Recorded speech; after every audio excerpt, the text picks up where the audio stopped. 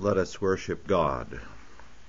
Our help is in the name of the Lord who made heaven and earth. Thus saith the high and lofty one who inhabiteth eternity, whose name is holy. I dwell in the high and holy place, with him also that is of a humble and contrite spirit, to revive the spirit of the humble, and to revive the heart of the contrite. If thou shalt seek the Lord thy God, thou shalt find him, if thou seek him with all thy heart and with all thy soul. Let us pray. O Lord our God, unto whom all power, rule, and authority belongs, we come into thy presence, acknowledging indeed that we have gone astray, that the whole world is in rebellion against thee and needs thy grace and thy mercy and thy judgment. Use us, O Lord, in these troubled times, and empower us by thy word and by thy Spirit, that we may set forth the claims of thy kingdom, establish the guidelines of thy justice or righteousness, and make paramount thy law and thy word of truth into the hearts of all men. Bless us to this purpose in Jesus' name. Amen. Our scripture is from Matthew, the 21st chapter, verses 23 through 27. And our subject, by what authority? We continue our studies in the doctrine of biblical authority. Matthew 21, verses 23 through 27.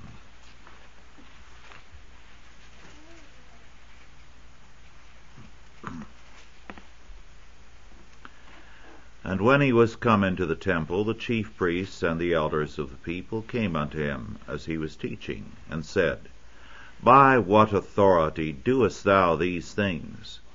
And who gave thee this authority? And Jesus answered and said unto them, I also will ask you one thing, which if you tell me, I in likewise will tell you by what authority I do these things. The baptism of John, whence was it? From heaven or of men? And they reasoned with themselves, saying, If we shall say from heaven, he will say unto us, Why did ye not then believe him? But if we say of men, we fear the people, for all hold John as a prophet. And they answered Jesus and said, We cannot tell. And he said unto them, Neither tell I you by what authority I do these things. The implications of this text for the doctrine of authority is sometimes bypassed by scholars, and the reason for doing so is that they say that the authority of Jesus is as that of God incarnate, and therefore there is a difference between his authority and that of the rest of us. However, this is an invalid statement, because our Lord places the issue on the human level by raising the question of John the Baptist's authority, so that our Lord very definitely makes clear that he was not claiming any authority as he was teaching other than that which Scripture provided. Now the Greek word which is used here for authority is exousia, so that we have no particular special problem with the word. It is a word we've dealt with previously, exousia, so that authority here is exactly what we would think it to be. The question, by what authority, is important. It is interesting that the question has been raised most in the Western churches, Protestant and Catholic, and that it has been a question which has repeatedly created problems, and disorders have arisen because of the question of authority.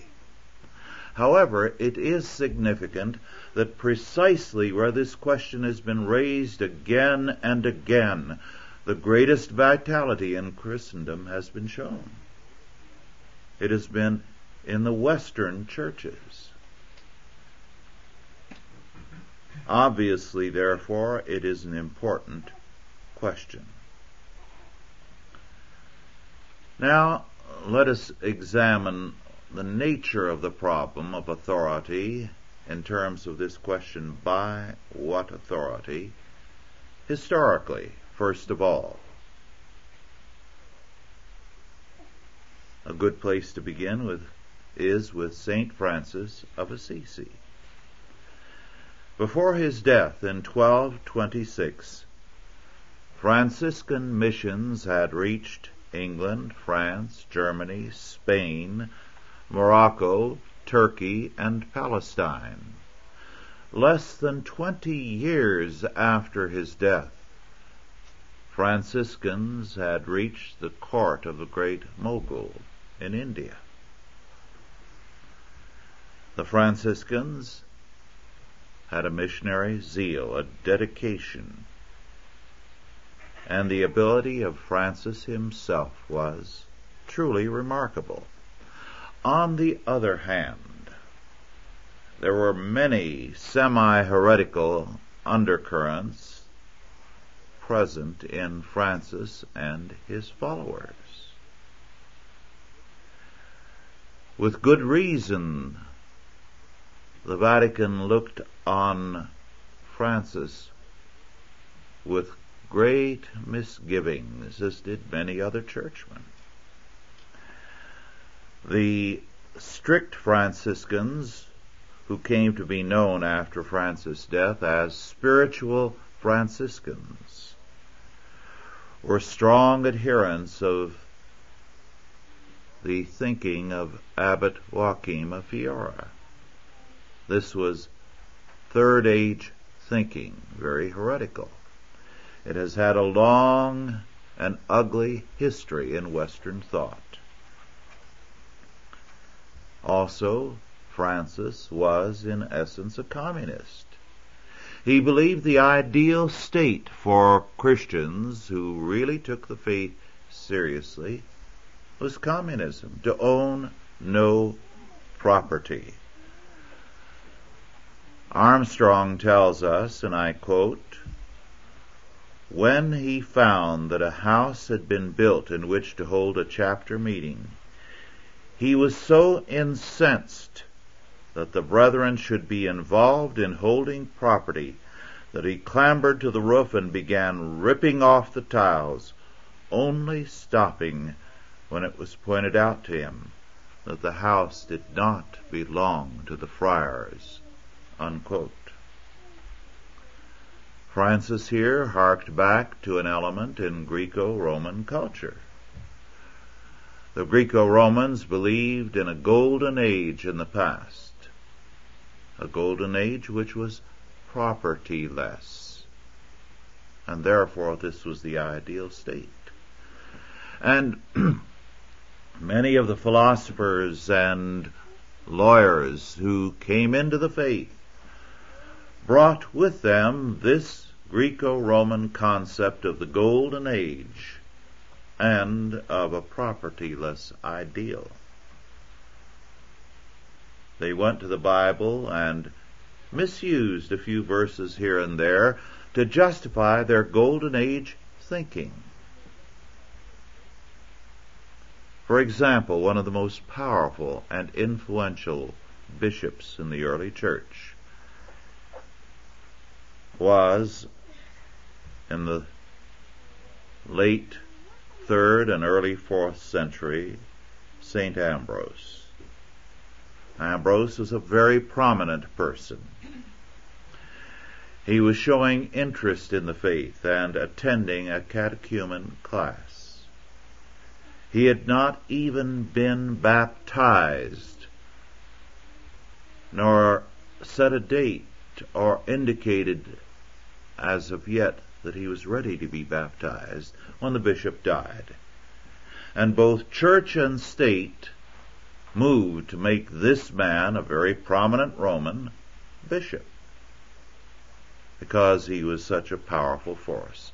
And so he was made bishop by acclamation, and then baptized and made bishop. Now, St. Ambrose was a very powerful thinker, powerful preacher, who simply assumed, in terms of his background, that communism was the ideal Christian state. That vein continued in the church. Many of the monastic orders in particular, as well as prominent preachers, harked back to it. However, the popes were beginning to see that this was not scriptural, that there were serious problems with the whole concept.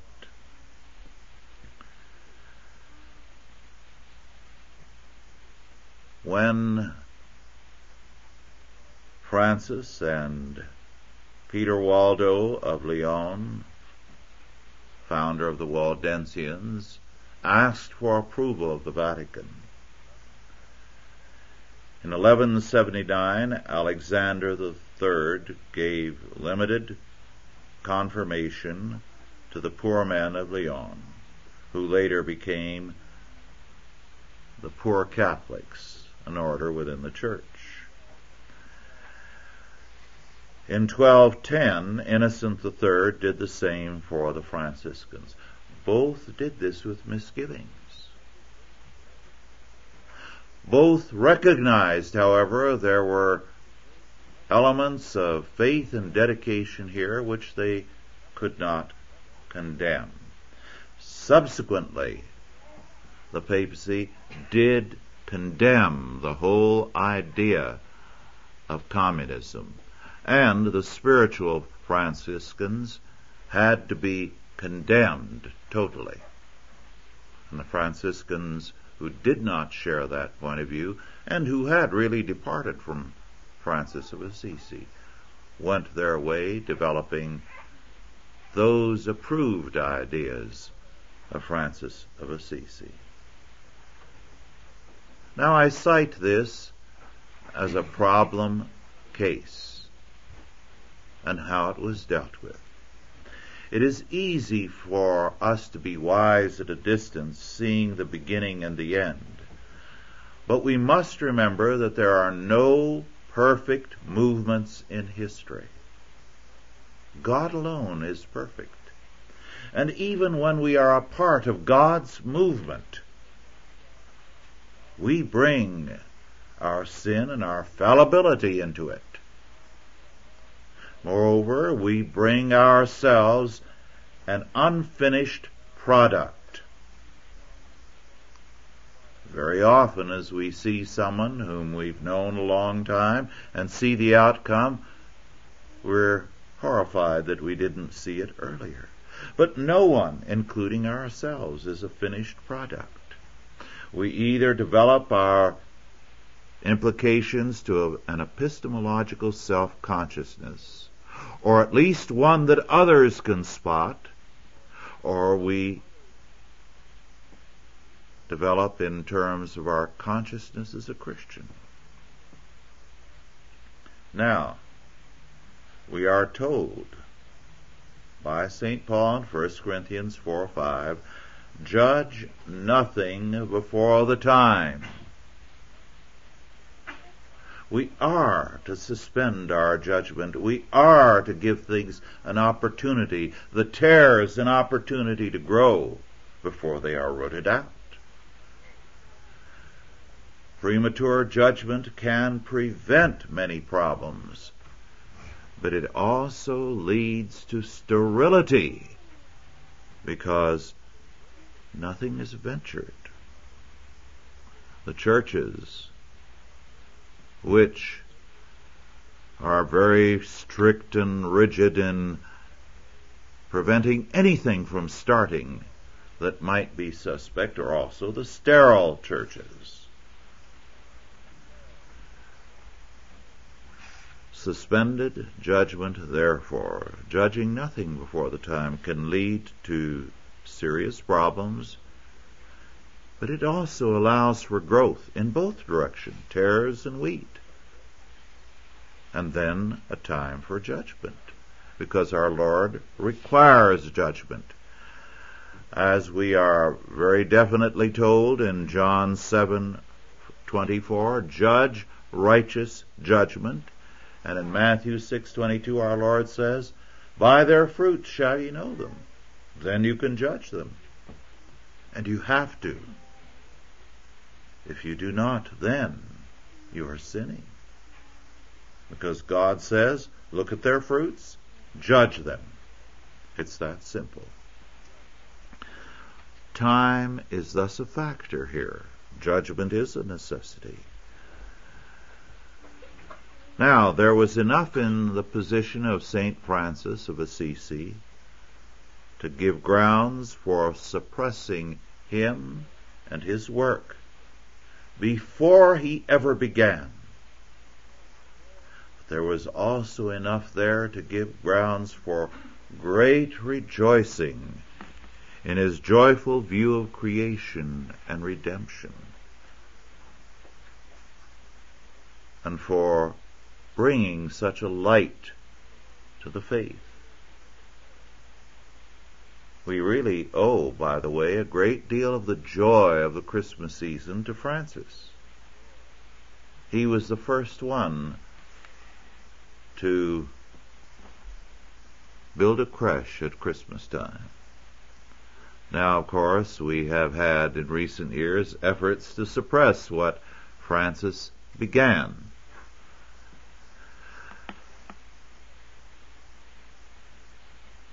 A great deal of trouble could have been eliminated in the church if Francis had been suppressed immediately.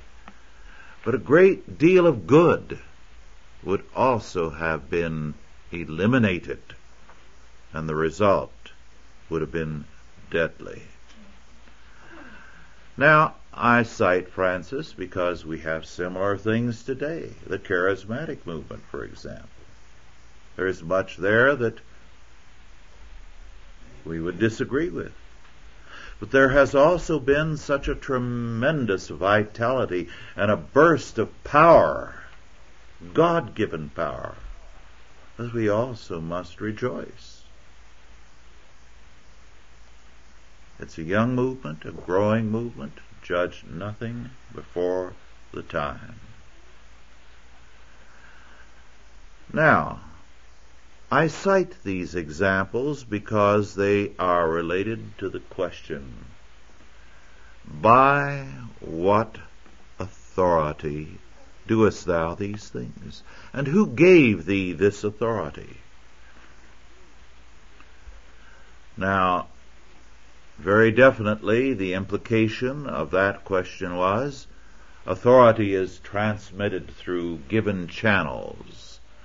And we, the Pharisees and Sadducees, the scribes, represent the God-ordained channels. And who are you to come from outside the institutional channels and teach with such authority? Now, very definitely, authority is transmitted through God-given channels, the family and the church, to cite but two. Their authority is very clear-cut. But while authority is transmitted by God through His ordained channels in history, it cannot be limited to these channels. All authority comes from God. And the essential test is the triune God and His law word. As Isaiah 8 verse 20 declares, to the law and to the testimony, if they speak not according to this word, it is because there is no light in them. Now, one of the things we must remember, and churches must remember,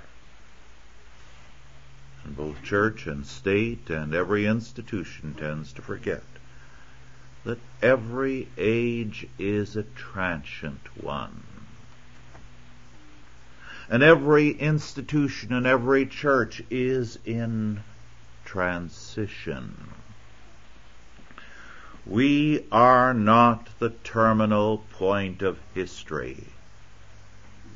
History did not begin in the Garden of Eden and end with us, or with our church, or our state,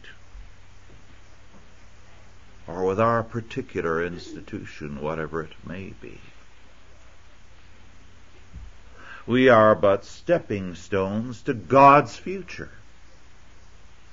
Judge nothing before the time. By their fruits shall ye know them. Judge righteous judgment. We must live, move, and have our being in the Lord, in His future and in terms of it. We are told, strangers and pilgrims on earth, governed by God's promises concerning the future. We seek that country whose builder and maker is God, His kingdom. We do this in terms of His law word. The patriarchs did not seek the kingdom of God by abandoning the world, but by faithfulness to it, to God's word, to God's kingdom, by its application to time and to the processes of time.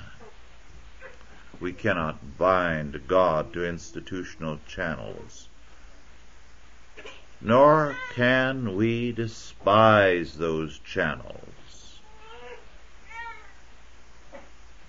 It was a great evil on the part of the Pharisees and the leaders of the temple to come to Jesus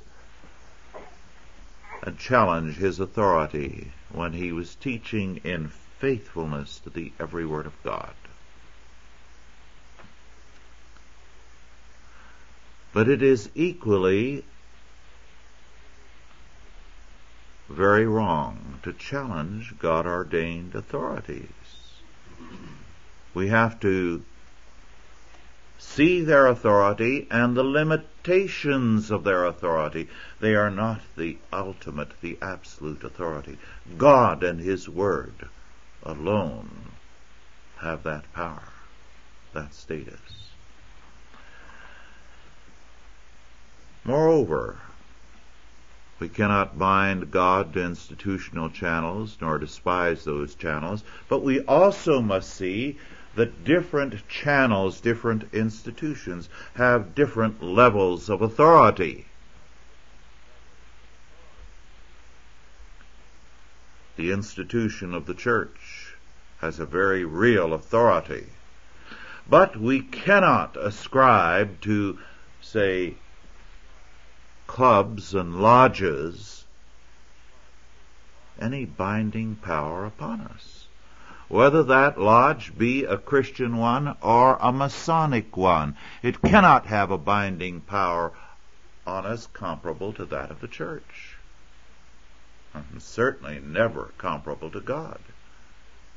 But it is so routine for organizations to attempt to bind men as though they were God.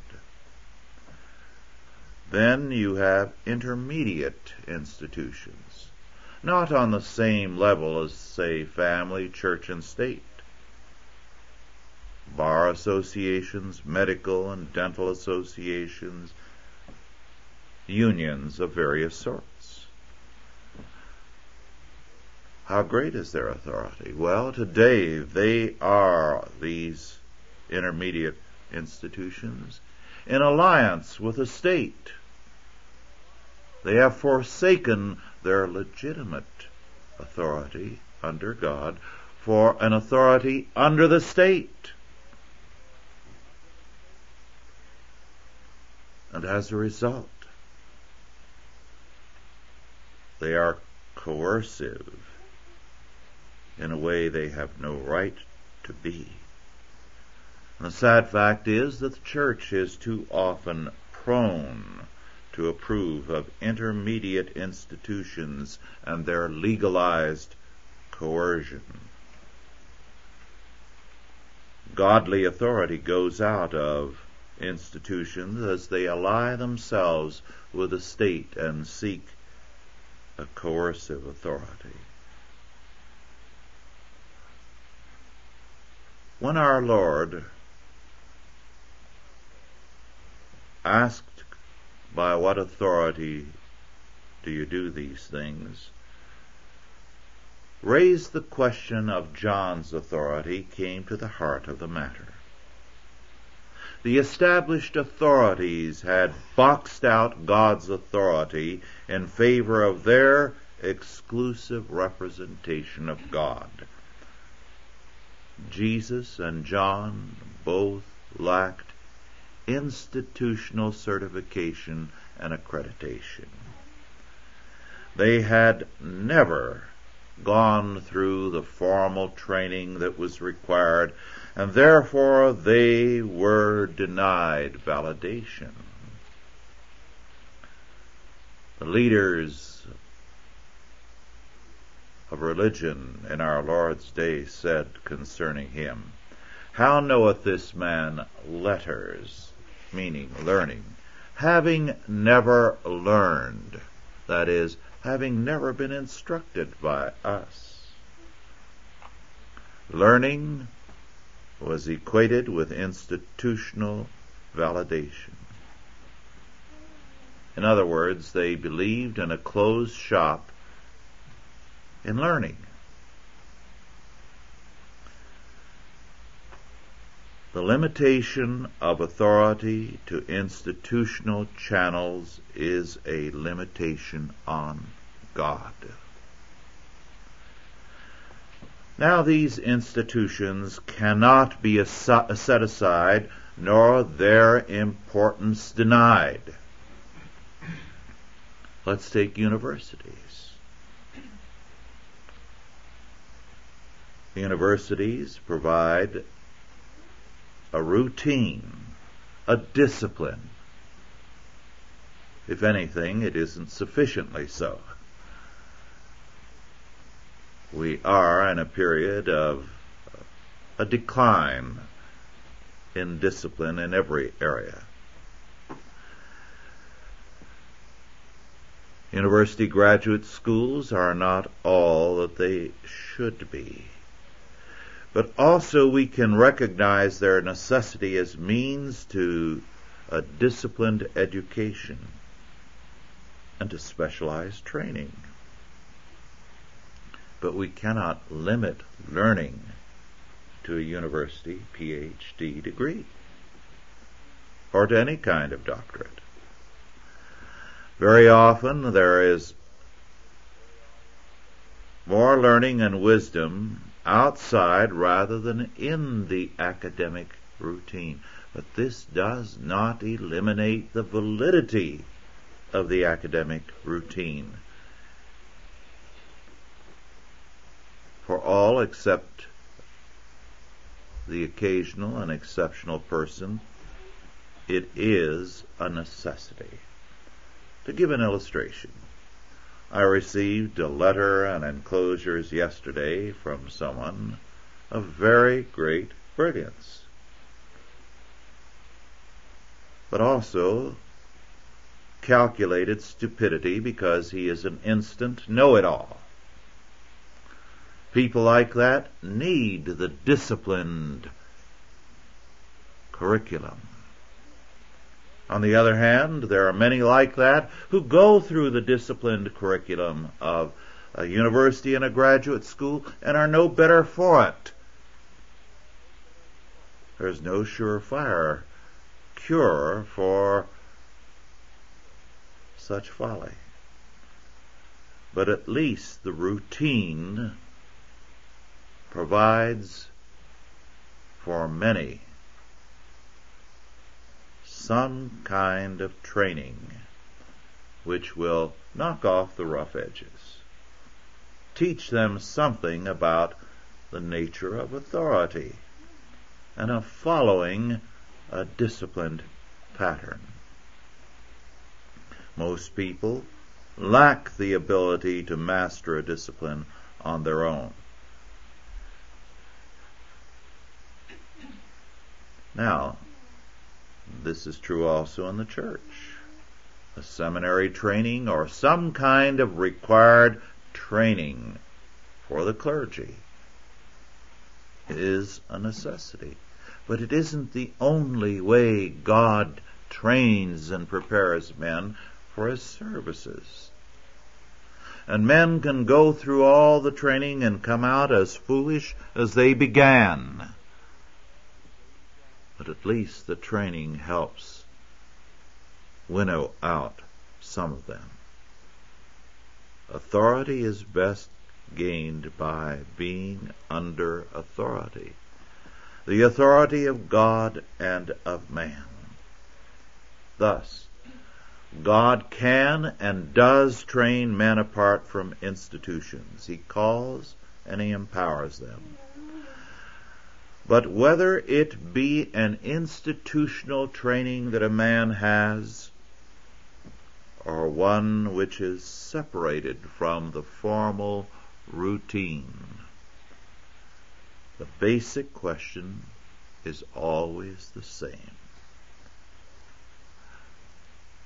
By what authority doest thou these things? And who gave thee this authority? Is it of God in essence? That's the key question. Isaiah's words, therefore, still stand. To the law and to the testimony, if they speak not according to this word, it is because there is no light in them. Let us pray.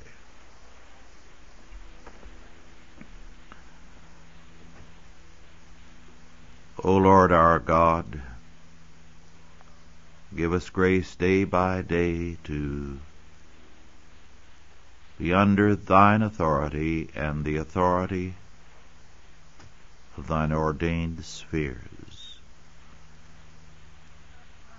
that we may by our obedience and our recognition of Thy word and its power and of all that it has created, learn how to rule ourselves and to rule in our appointed place. Grant, Lord, that we be instrumental in moving Thy people in this world a step further under Thine authority, Thy kingdom. Bless us to this purpose in Jesus' name. Amen.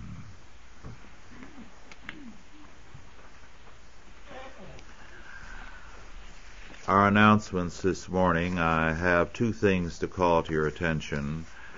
You may recall that I dealt some time back with the fact that in Red China, families are now limited to one baby per family, and any women having a second child are subjected to penalties and the baby aborted or removed.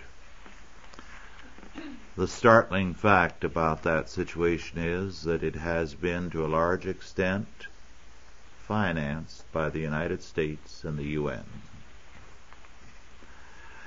Just recently, Representative Chris Smith, a Republican in New Jersey, fought to have this kind of thing cut out of the federal budget.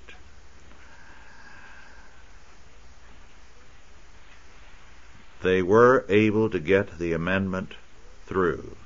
However, the liberals in Congress put through a provision which allows the International Development Agency, AID, to fund organizations who then turn the money over to China's population planners. The United Nations Fund for Population Activities, for example, will give $50 million to China's population program over the next 4 years. 1/4 of that money will come from the U.S. Moreover, one man, Eberstadt, a visiting fellow at Harvard University Center for Population Studies, has said, and I quote, "Almost 1/4 of the UNFPA's bequest to Chinese population programs is American money. Failure to act against these grave and obvious human right abuses would expose America to some very serious charges, and those charges would be right," unquote. Now, the rest of the money comes from other UN nations. But this is the sad fact. At the same time, it is interesting to note that instead of meeting this issue head-on, InterVarsity Press, which is the campus ministry, which is supposedly evangelical but is today liberation theology oriented, has in a new book by Gareth Jones come out strongly in favor of abortion rights. And Jones finds in his book that humanness is an elusive concept, very difficult to define. So you're in trouble now, since it's very difficult to define whether any of us, including a fetus, are human. And this, we have a measure in the State Senate introduced by Republican Ken Maddy of Fresno, which will eliminate prison terms as a necessity, and will make it possible for judges to sentence people to confinement in their own home. And Richardson has reported on this.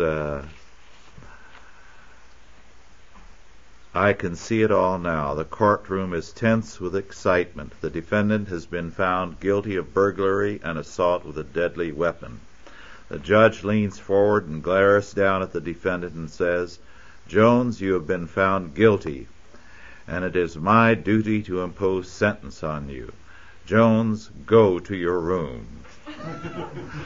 "Oh, Lordy, Judge, no, not that," the defendant screams. Jones then collapses in a sobbing heap on the courtroom floor. "Judge," the defendant's lawyer shouts as he explodes from his chair, "that's cruel and inhuman. Everyone knows Jones doesn't make his bed, and he rarely empties the ashtray. The floor is covered with candy wrappers, and his mommy refuses to tidy up after him. Besides, his room is all cluttered with car radios, stereos, and TV sets he's found over the years. Can you find it within your heart to give him straight probation instead of this awesome burden? Now, things are becoming ridiculous and so bad that it's hard to see what is going to happen other than judgment unless we turn this country around quickly. And even then we're going to go through the ringer. Any questions now on our lesson? Yes. Well, the whole question of authority is intriguing because technological developments, like, for instance, nuclear fission and many other breakthroughs, physical sciences, have accustomed the average man to accepting things that confound his common sense. And this leads then to a sort of a lack of certainty in individual intelligence. And it's also reinforced by arguments that subjective judgments are invalid. Your personal opinion is not supposed to count. So what we have is a cognoscenti, so to speak, that uses a language the average person cannot follow. And there's probably more authoritarianism in the intellectual life of the modern man than there ever has been. Yes, I would emphatically agree with that. What we had after World War II was a development, and I believe Daniel Bell at Harvard was a key figure in it, which culminated in a speech by John F. Kennedy, the gist of which was that we had reached a point in history when, instead of moral problems, we had technological problems which experts would take care of. Now, that kind of idea was sold very heavily and has spread throughout the length and breadth of the country. Well, of course, these technological problems, so-called, are really very simple moral questions. But people have succumbed to this authoritarianism on the grounds that the moral question is, as you put it, a subjective matter and has no validity in the marketplace of opinions and ideas.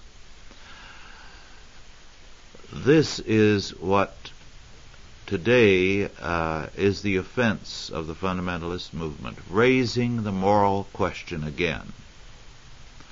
Now, Jerry Falwell raised it very mildly, and all hell broke loose when he did, because this is the one question they don't want raised anymore.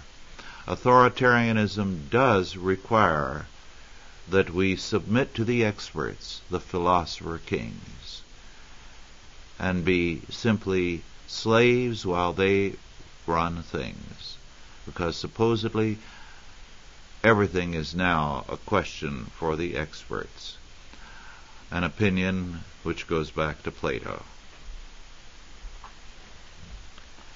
Any other questions or comments? If not, let us bow our heads in prayer.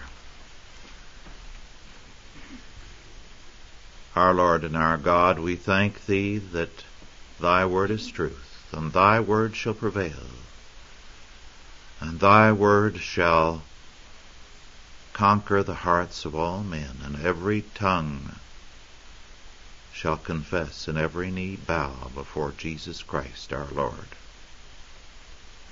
In this confidence, our Father, we serve Thee, we rejoice in Thee, and we wait on Thee.